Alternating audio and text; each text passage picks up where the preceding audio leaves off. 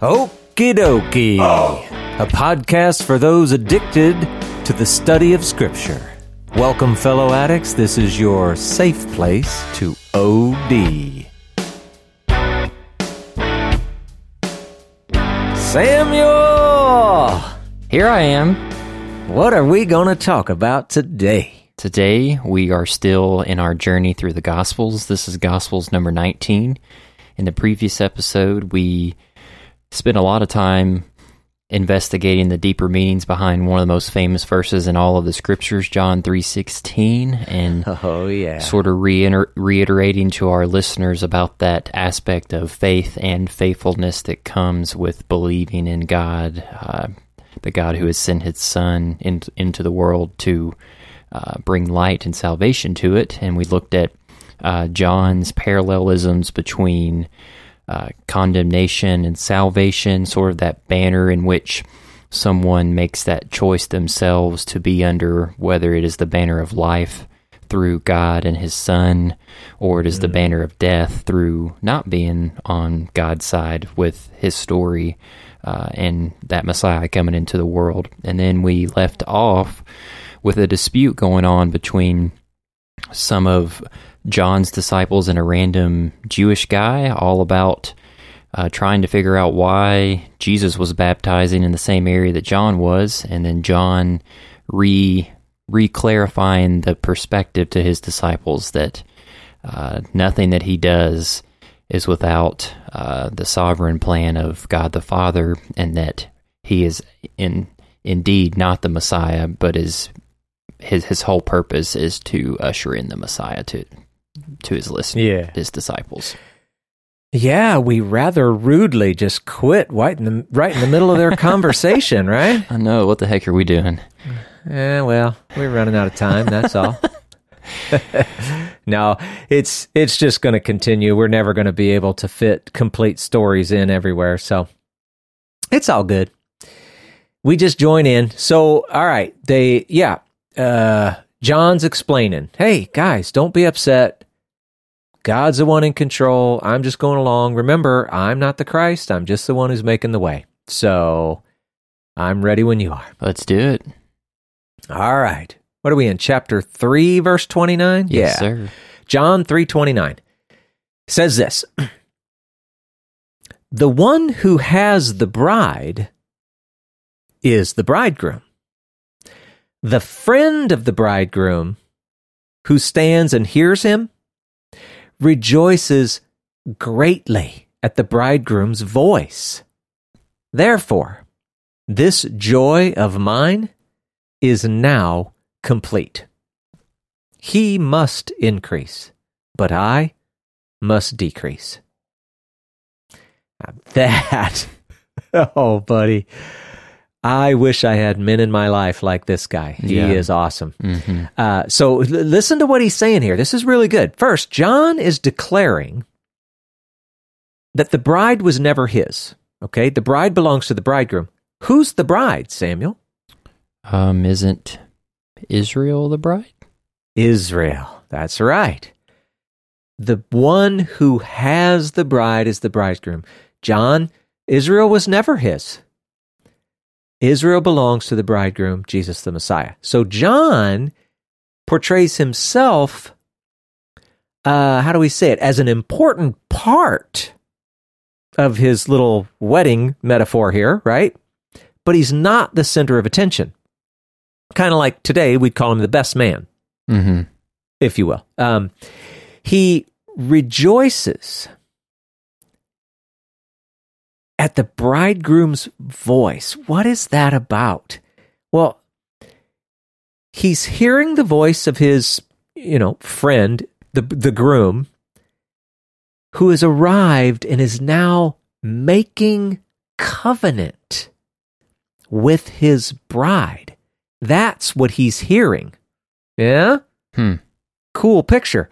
And now that Messiah has actually come and is known not only to John, but others, his role in the story is finished. And so his joy is made complete. He's done his part. Now, here's some interesting stuff, Samuel. The best man, if we can call him that, back here in this day and this age, what exactly was his role? What did he do? Well, in effect, and I know maybe I'm exaggerating a little bit, but I mean, this is going to give you a good picture. He was kind of like the wedding planner.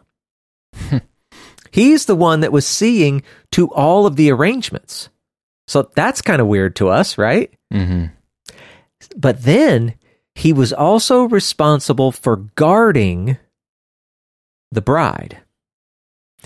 Now, we might think of this in maybe the more intuitive sense. We might think, yeah, he was keeping her safe and making sure that she was going to be there and happy and healthy and everything ready for when the bride came back, or the bridegroom came back.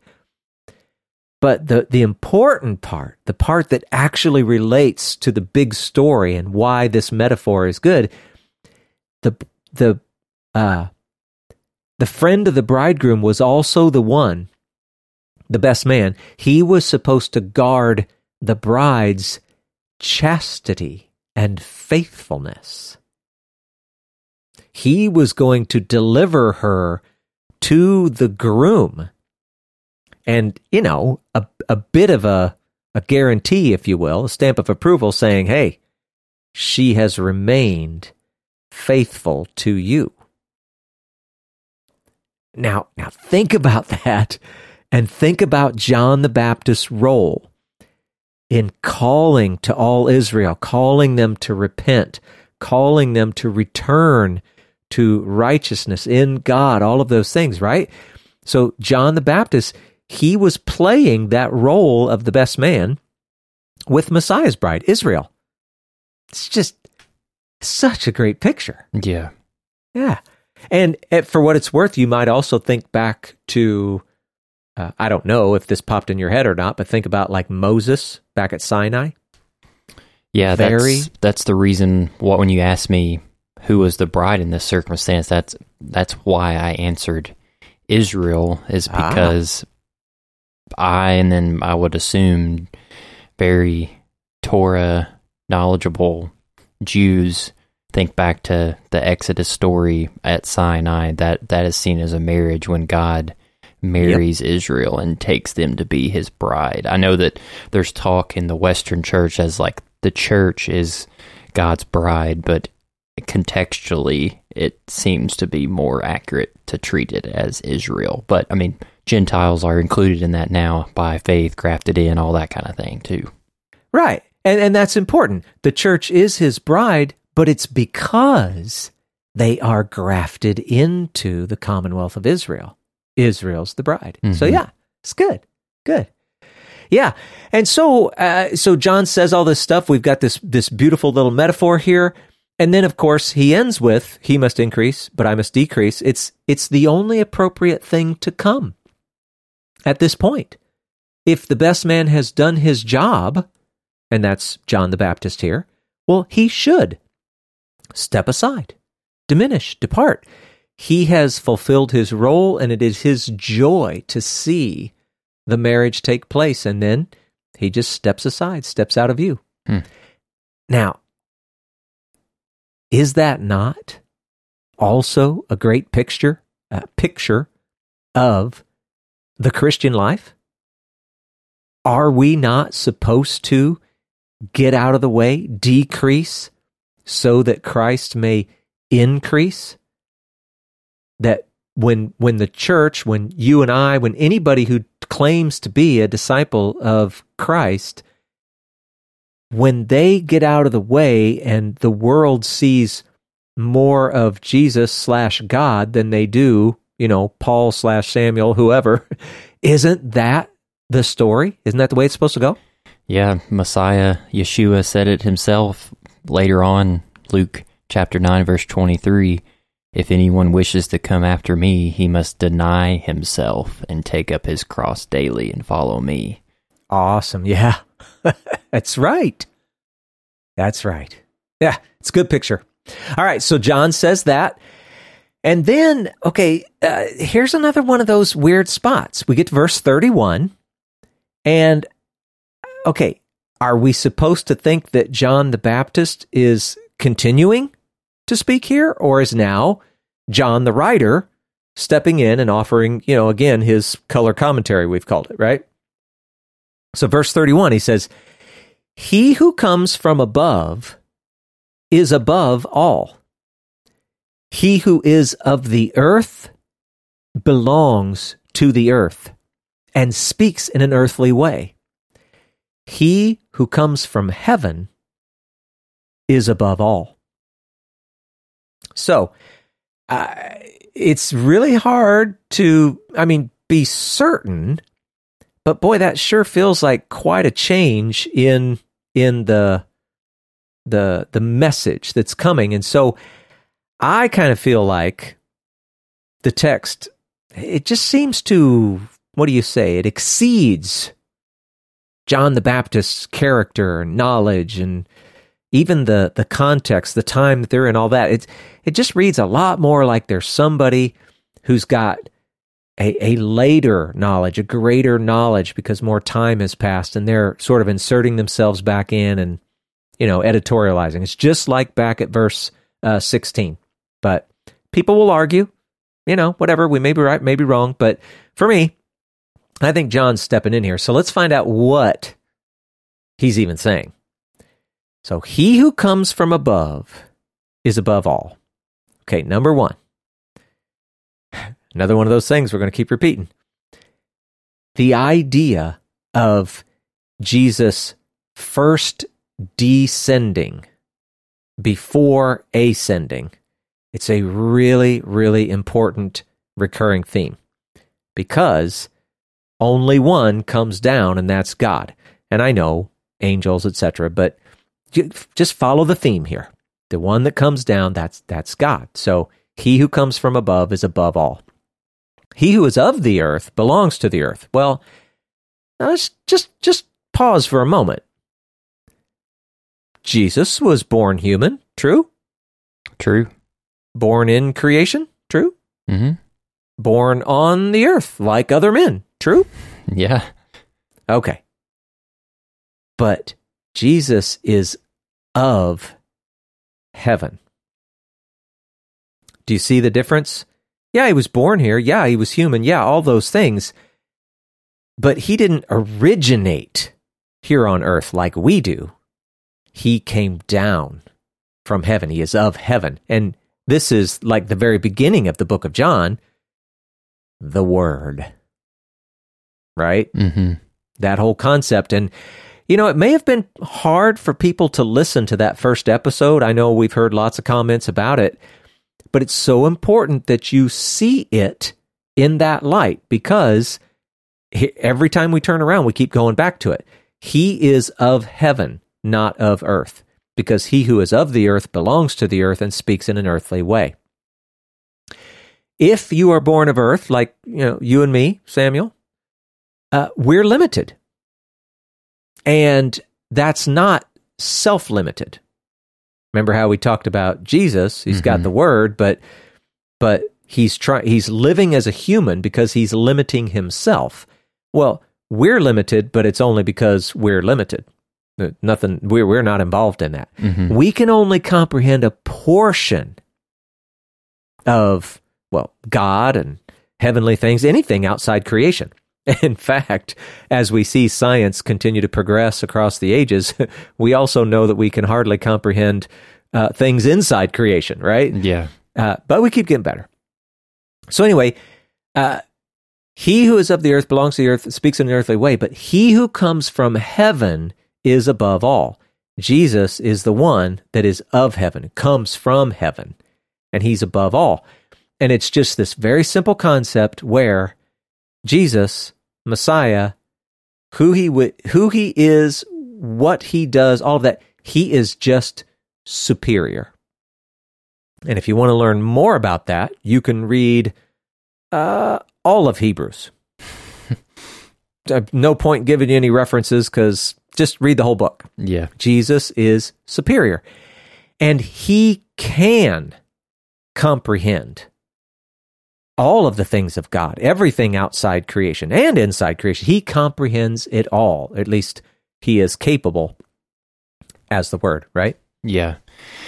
There's a couple of things I wanted to add to all those great points that you have just mentioned.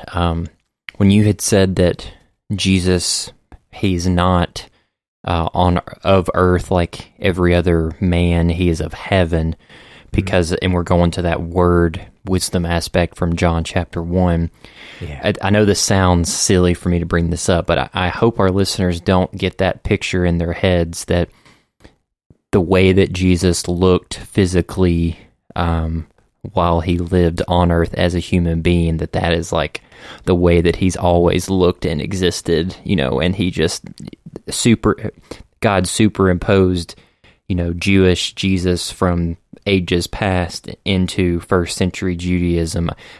Correct me if I'm wrong. What you're trying to get across is that the essence of who Messiah is, that the essence of God's wisdom, the tangible agent of God that creates and brings light into darkness and light into chaos, that is the one that is of heaven, that yes, self-limited himself and took on flesh and lived as a earthly being. Yes, exactly. That's the big point, is that he was indeed born human, but if he's human and God, if he is both, the part of him that is from heaven is, the God part, which we are trusting John in his first chapter about the Word, the wisdom. Yeah. Sweet.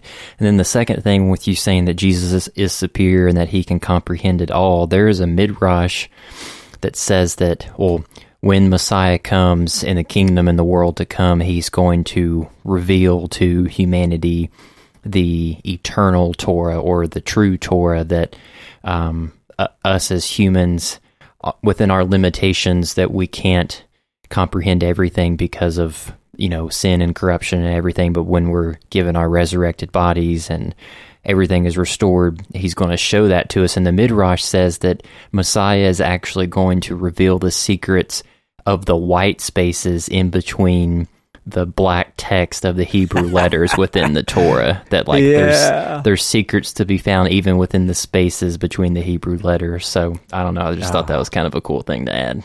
Oh yeah.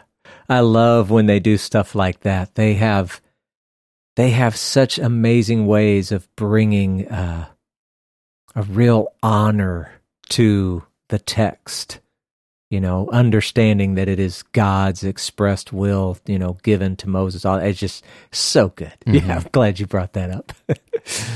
That is good. Okay, so verse 32, he bears witness to what he has seen and heard, yet no one receives his testimony.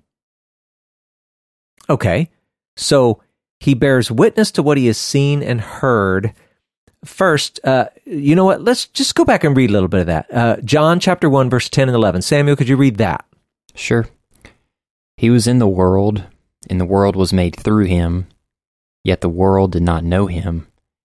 He came to his own, and his own people did not receive him. Yeah. Yet no one receives his testimony. And he's bearing witness to what he has seen and heard. What are the things that he has seen and heard? I don't know. Heavenly things. Okay. All of those things that we're unable to comprehend. Gotcha. He's of heaven, and he has seen and heard all of that, and he's bringing testimony, right? Okay. Yeah. And so here's a question. It says, no one receives his testimony. Does that mean that literally 0 human beings received his testimony, Samuel? I feel like I remember stories in the Gospels where it says that many people believed after some miracle of Jesus has happened. So that can't be literally everybody. Shockingly, we find another piece of Scripture that's not intended to be literal. Yeah. Just pointing it out. And this testimony, it says, so his testimony is him witnessing to what he has seen and heard. So those two things connect together, right? And what's great about it is, and we've seen already a number of people talking about, giving testimony to this or that. It's like a legal term. But here, his testimony is the only true testimony. True in the sense that it's unencumbered by the corruption of this world. He came from above. So his testimony is 100% true, reliable, good, complete, all of that, right? And then this is interesting too. When it says receive his testimony, what do you think that means? That's tough because I'm having that tension between what does believe mean, between mental assent versus faith and faithfulness, action, that kind of thing. So I don't know if part of it is getting into that or it's something different. Yeah. Well, let's do this. Let's just say if we're just concerned about the meaning of the word, like maybe in the Greek sense or whatever, we're just talking about someone who's mentally grasping. They actually understand what Jesus is saying, which is kind of a big deal because we're hardly even getting started in the Jesus story, and we've already seen a bunch of people who half the time don't know what he's talking about. Now, to be fair, it's John's way of telling stories, but it's a very real thing. And now let's go ahead and go to the next verse and see what it says, because it might actually help a little bit. Verse 33 says, "Whoever receives his testimony sets his seal to this, that God is true." Now, I'd just like to point out real quickly, we just said, verse 32, yet no one receives his testimony. Verse 33, whoever receives his testimony. Right? Yeah. So this is how we know things aren't literal, right? We're trying to understand them. And the funny thing is, it's so much like the way we talk. Oh man, here's Jesus out there he's like laying it down. Everything they need to hear, and nobody's receiving his testimony. We say stuff like that all the time. Mm-hmm. Do we literally mean that no one did? No. We're just saying few did, many didn't, right? Mm-hmm. And so it's exactly the same here. We just need to read it for what it's saying. So anyway, whoever receives his testimony sets his seal to this, that God is true. So to receive the testimony goes beyond mentally grasping it. It's that recognition, I guess, or agreement, maybe. I'm not sure what the right word is, but you receive that testimony. You recognize that it is not just a truth, but the truth. It is straight from God.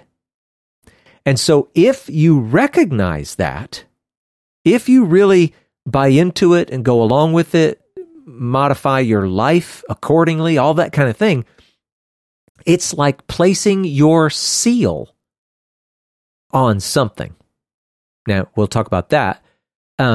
But it's like putting your seal on something. It's kind of like marking it as yours or marking it as authentically yours or something like that. The picture that you've probably got in your head, if you don't already, we'll bring it there. A letter or a scroll, right? All kinds of movies from back in the day. They'd write some little letter and then they'd fold it up and then they'd light a candle and drop some wax on there and then they'd stamp it with their little seal, right? Mm-hmm. That's what we're talking about. Why did they do that, Samuel? Why did they do that on a letter? It authenticates that the person who wrote that letter is the actual one who penned those words contained inside. Yeah, nobody has that seal except you. It's unique to you. So if you see the little wax and the stamp and you recognize what it is, it hasn't been opened. Those are your words. It's authentically yours. And so, in a sense, by receiving his testimony, we are setting a seal on something. And what is it that we're putting our seal on? The fact that God is true.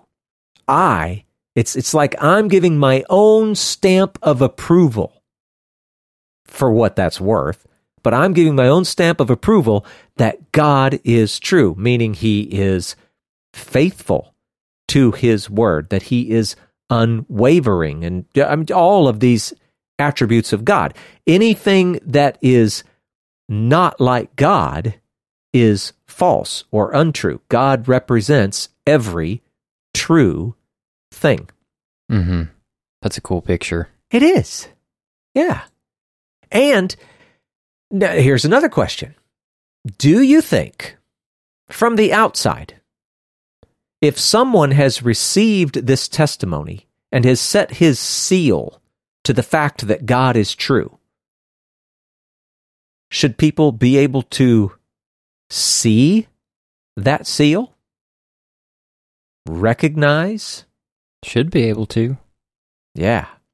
Yeah. That's part of the image that's being portrayed here. Understanding that we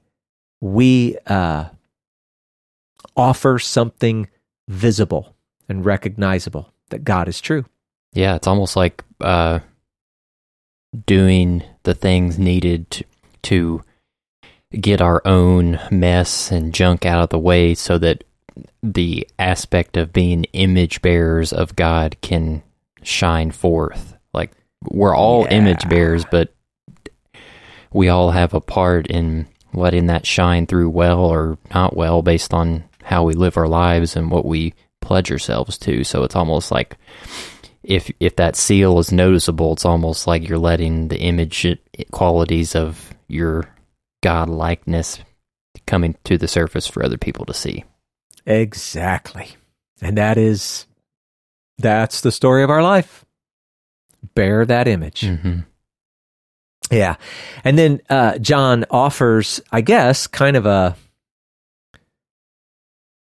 he's reinforcing his point, gets to verse 34, and he says, "For he whom God has sent utters the words of God, for he gives the Spirit without measure." I don't know about you, but that sentence actually gets a little confusing, so let's break it down. He whom God has sent. All right? Who do you think that is, Samuel? Messiah, Jesus? Yeah, exactly. Yeah, the descended Word. And what does he do? He utters the words of God. How do you think we're supposed to take that? Literally? You know, funny thing, I think that this is probably much more literal than some people would take it. I think that Jesus was literally speaking, God would speak to him through the Spirit, and Jesus would just repeat what he heard. I think it's very literal. And it's funny because we seem to be the guys who are always picking, hey, don't take it so literally. But I think this is a good one. Mm-hmm. Yeah. And then, okay, here's where it starts to get confusing. That part was easy. But now, he gives the Spirit without measure. Okay, first question. Who's the one doing the giving? God? Yes. Yeah. And who is he giving it to? Well, I guess if we're looking at the subjects in this statement so far, the only other person that's been mentioned is Jesus. So exactly, yeah. And what is it that he's giving? The Spirit. And what Spirit without? Oh, there's not a condition to it. It's without measure. There's unlimited amount of Spirit. Yeah, and that is so important. So first of all, I mean, sometimes when we start throwing around pronouns and things like that, it gets confusing who's what. So it's just important. Jesus utters the words of God because God gives Jesus the Spirit without measure. Just in case that wasn't clear, it should be now. But I want to go back to a point we've talked about before. Remember back at his baptism, Jesus' baptism, we talked about how Jesus was kind of special because he was getting the Spirit without measure, and that Spirit rested on him. Does that sound familiar, Samuel? Mm-hmm. Yeah. And this is important, and this may be one of those times when people think I'm dumb, but whatever, I'm going to say it anyway. That's different than the way anyone else in the Scriptures or outside the Scriptures has experienced the Spirit of God. They all received a portion. Even somebody, you pick who you want, like Moses. Wow, he really, he glowed, right? Being in the presence of God, all that stuff. The disciples, after Jesus left, or it doesn't matter, fill in anybody you want. Jesus got the Spirit without measure. This is unique. Jesus, the Spirit rested on him. Now, that's not totally unique because we've seen stories like that in the Scriptures. But for Jesus, it's a big deal. Mm-hmm. So, anyway, that Spirit without measure is also the explanation for, well, how did Jesus know what God was actually saying? How did he literally utter God's very own words? It was the Spirit telling him. That was pretty much how they communicated. All right. And then verse 35. The Father loves the Son and has given all things into his hand. Okay, remember I said I kind of feel like John is the one who's speaking here, John the writer, as opposed to continuing words from John the Baptist. This is one that really stands out because this whole idea of the Father and the Son. Now, I know John, he was at the baptism, right? And he heard, my beloved Son in whom I'm well pleased, all that. But just this idea, referring to him as the Father, loving the Son, giving all things into his hand, all of this speaks as something that someone with more time and more experience has witnessed more things. It's the kind of thing that they would write, at least in my opinion. Okay, but this idea,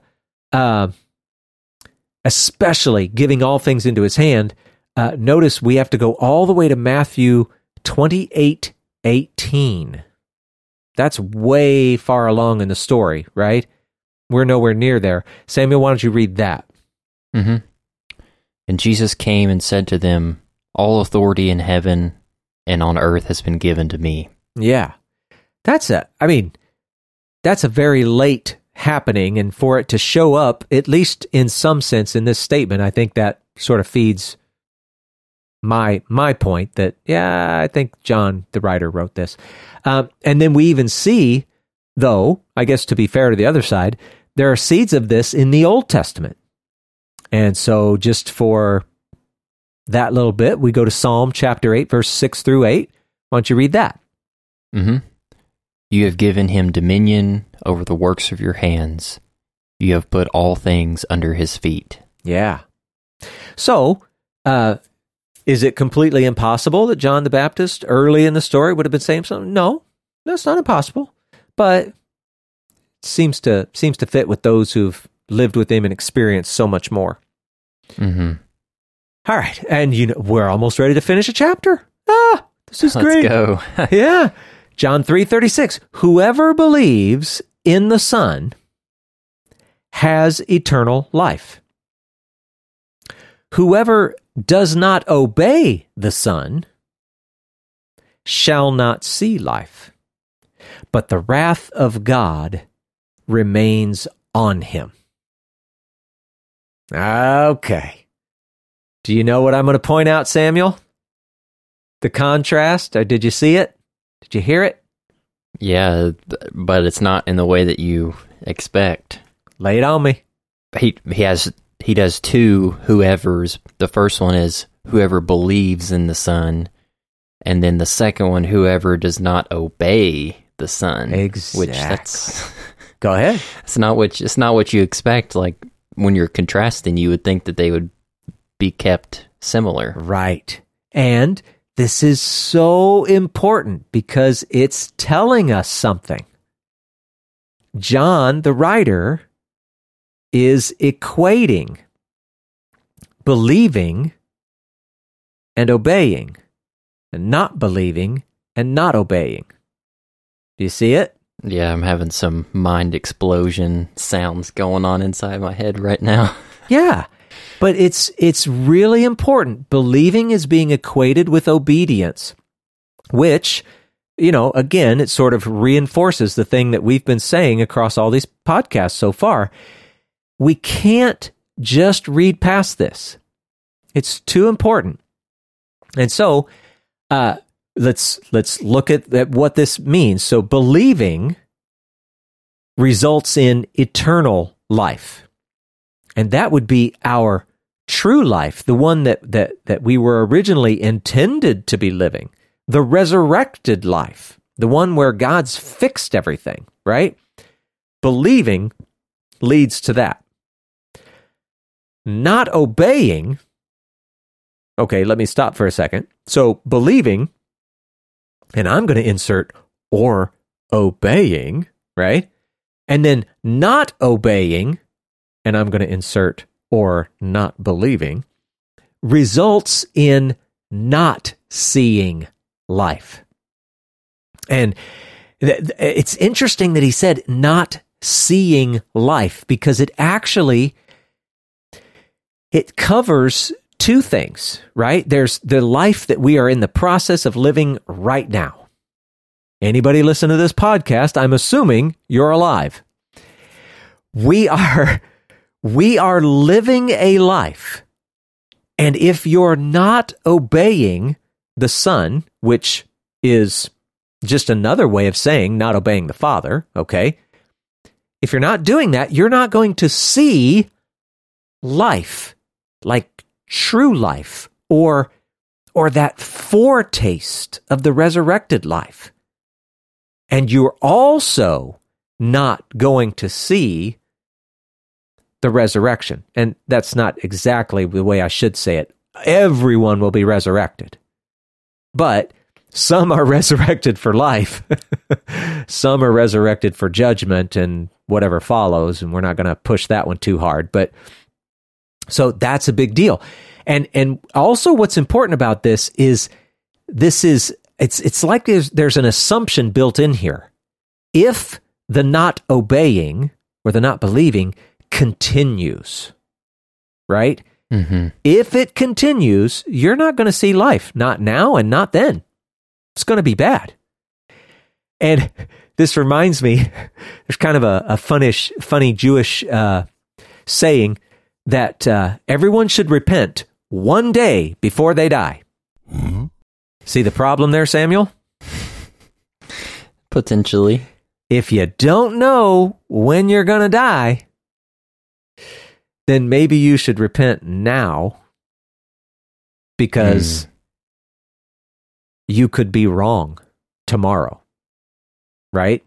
You could be too late. So it's a cute little way of saying that you should repent one day before you die, which right on the surface makes you feel like, oh man, that's somebody who's trying to game the system, get in just at the last second.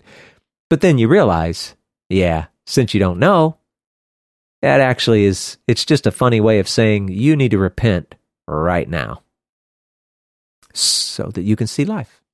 Well, that kind of goes way, way forward at the end. Is it the end of Revelation that talks about like preparing yourselves and Messiah coming quickly, and you're not going to know the day or the hour, and that, it's the same concept. Like, of course you should repent one day before you die, or that you should prepare yourself, because, well, we don't know what's going to happen. All we have is the present time that's been given to us. Yeah.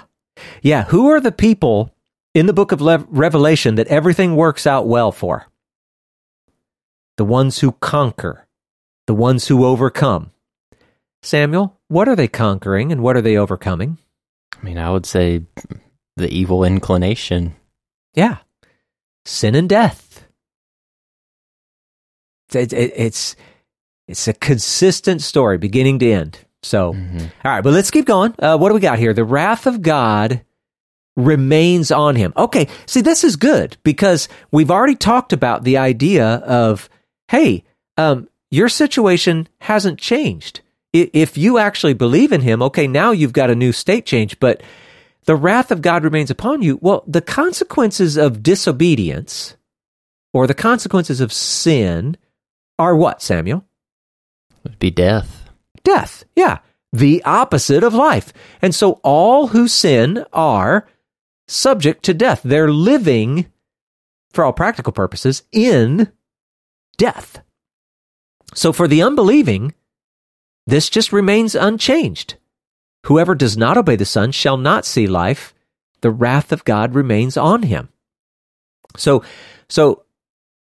John the writer, he's equating, in a sense, God's wrath with death.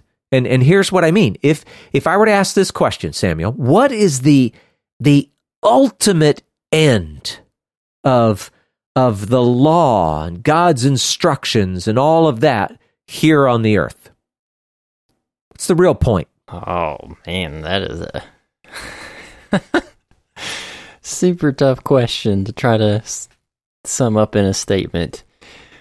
Let's see. I see Torah as ultimate wisdom and truth, and that when that is lived out, you see a true humanity being expressed. True humanity. Yeah. Yes. And what does that look like? We could say, and we have said it, we're going to say it some more. It's justice. It's mercy. It's loving kindness. It's forgiveness. All of these awesome attributes of God. The law is the instruction manual for how we are to live so that as the body, those things are present on the earth, that humanity is experiencing and seeing God through his people, his body. That's the ultimate end of the law. We could just say life. Life is the end of the law, right? God's will accomplished through us here on the earth. And now, similarly, if we ask, well, then what is the ultimate end of God's wrath? It would be death. Yeah, the opposite or absence of all of those things. And so, in the end, if all of those things we talked about, the end of the law, ultimately that's life, then the ultimate end is death of God's wrath. And so that's why I'm saying that John is kind of equating God's wrath with death. Now, it's also important because, okay, what I'm saying is that right here, John is equating those two. Okay, so this particular use of the phrase, wrath of God, I'm not suggesting it's the only way that we are going to see it and that we should understand it in all of the scriptures. I'm not saying that. I'm just saying it's important that we don't overlook this one. We got to keep this one in mind and what it's saying here, because that helps us in our overall understanding of the wrath of God. Mm-hmm. And I think in some sense it'll keep us from going astray in other places as well. Yeah. I just had a callback to a reference in Torah where it feels like God, like what you just said earlier, that God's been saying the same message from beginning to end. In Deuteronomy, like the whole crux of Deuteronomy is God telling Moses to tell the people of Israel to remember the story as you were about to, go into the land that he promised them, to not forget it, because if you do, like a lot of not great things are going to happen as a result of that. But in Deuteronomy chapter 30, verse 19, God says, "I call heaven and earth to witness against you today, that I have set before you life and death, the blessing and the curse. So choose life in order that you may live, you and your descendants, by loving the Lord your God, by obeying his voice and by holding fast to him. Yeah. That's the same thing you just said. That's super cool. Yeah. Oh, and I also feel like we've said this before, but you never know. Many of the Jewish writings, when they refer to that verse, when it says choose life, I set before you life and death, they take that to mean eternal life. Yeah. Yeah, it's so common for us to kind of look at the Jews and think, man, they were so awful or they were so dumb or whatever. I'm telling you. No, they're awesome. Oh, they knew some stuff. And just because they're partially hardened right now and they're not, catching the Messiah thing, do not underestimate them. They have so many good things to offer in their understanding of the scriptures. It's awesome. Yeah, so this is a great story. And I don't know. I don't know how people are feeling. We've been in John for a long time now.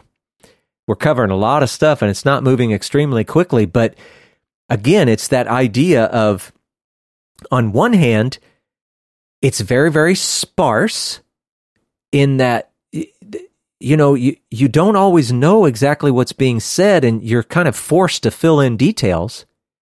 And then on the other hand, it's at the same time very, very dense in that what John is communicating, there's so much there. And so we're trying not to rush, trying to give it a chance to, kind of like what do they do? Is it wine that they let breathe or age or something? Are they letting it breathe? Yeah. Wine and bourbon. There we go. We're letting it breathe.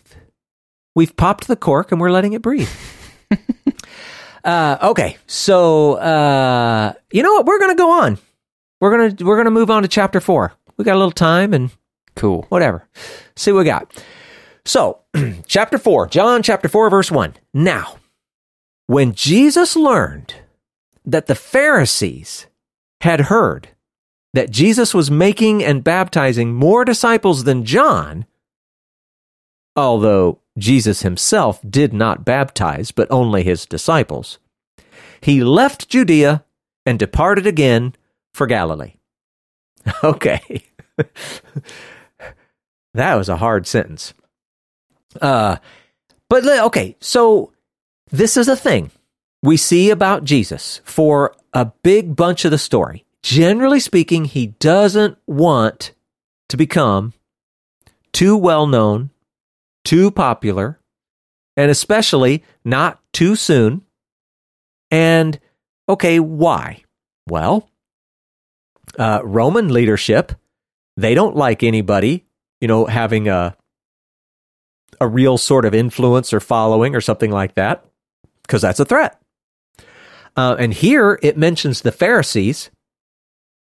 And I don't know. I don't know if we should take this as it really was just the Pharisees, or maybe that was just John's way of, saying the whole leadership, Pharisees, Sadducees, the Sanhedrin itself, whatever. I don't know. But it says Pharisees. But they too, probably, at least certain of them within the Sanhedrin especially, didn't want to see anybody getting too popular. That could be trouble. But there's also this. The Roman leadership, the Pharisees, and to be fair, also the Sadducees, etc., they eventually play a role in his death. And so it's easy to see that this is quite dangerous. If either group gets too excited too soon, Jesus, he intentionally avoids this. It's a bad thing. The Galilee, it's just quieter, safer, and, Jesus, I'm assuming he has some sense of timing, and it's not the right time. And so he's headed for Galilee. Now, interesting thing about the Pharisees here, in the same way that I was just questioning, is it really just the Pharisees? What the Sadducees include? Who's all involved? There are some who think that because John is writing this, later, that John is using the term Pharisees purposely to include all of the leadership, and he's not really caring too much about which sect they belong to. And the thinking goes something like this. The Sadducees eventually just disappear. And therefore, to refer to them, if John's writing much later, to refer to them might actually be confusing, whereas the Pharisees continued on. And so he's just, he only mentions Pharisees because that's the only people who are left. Now, I guess there's something to that, except that you would have to think that John wrote very late, like certainly after the destruction of the temple. And, there's a lot of debate about that. So I don't know how much credence we should lend to this kind of thinking, but I just thought it was interesting that people think it. We'll get it out there, and you can do whatever you want with it. And then just for fun, remember we already talked about, so was Jesus actually doing the baptizing or not? And we know back in verses 22, 26, it made it sound like he was. And then here, it sounds specifically like he is not.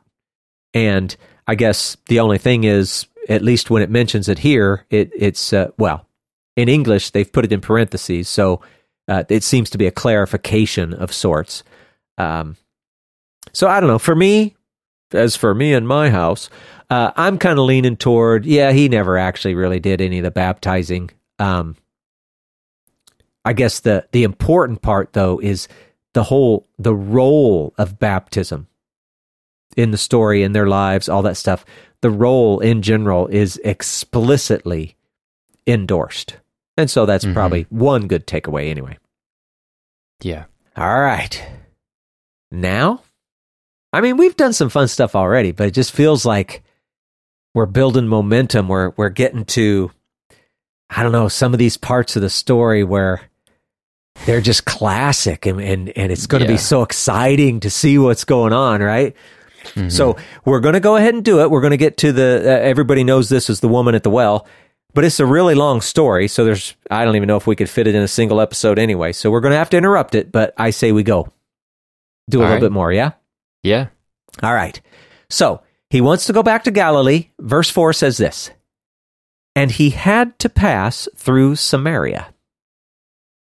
So he came to a town of Samaria called Sychar, or Sychar, near the field that Jacob had given to his son, Joseph.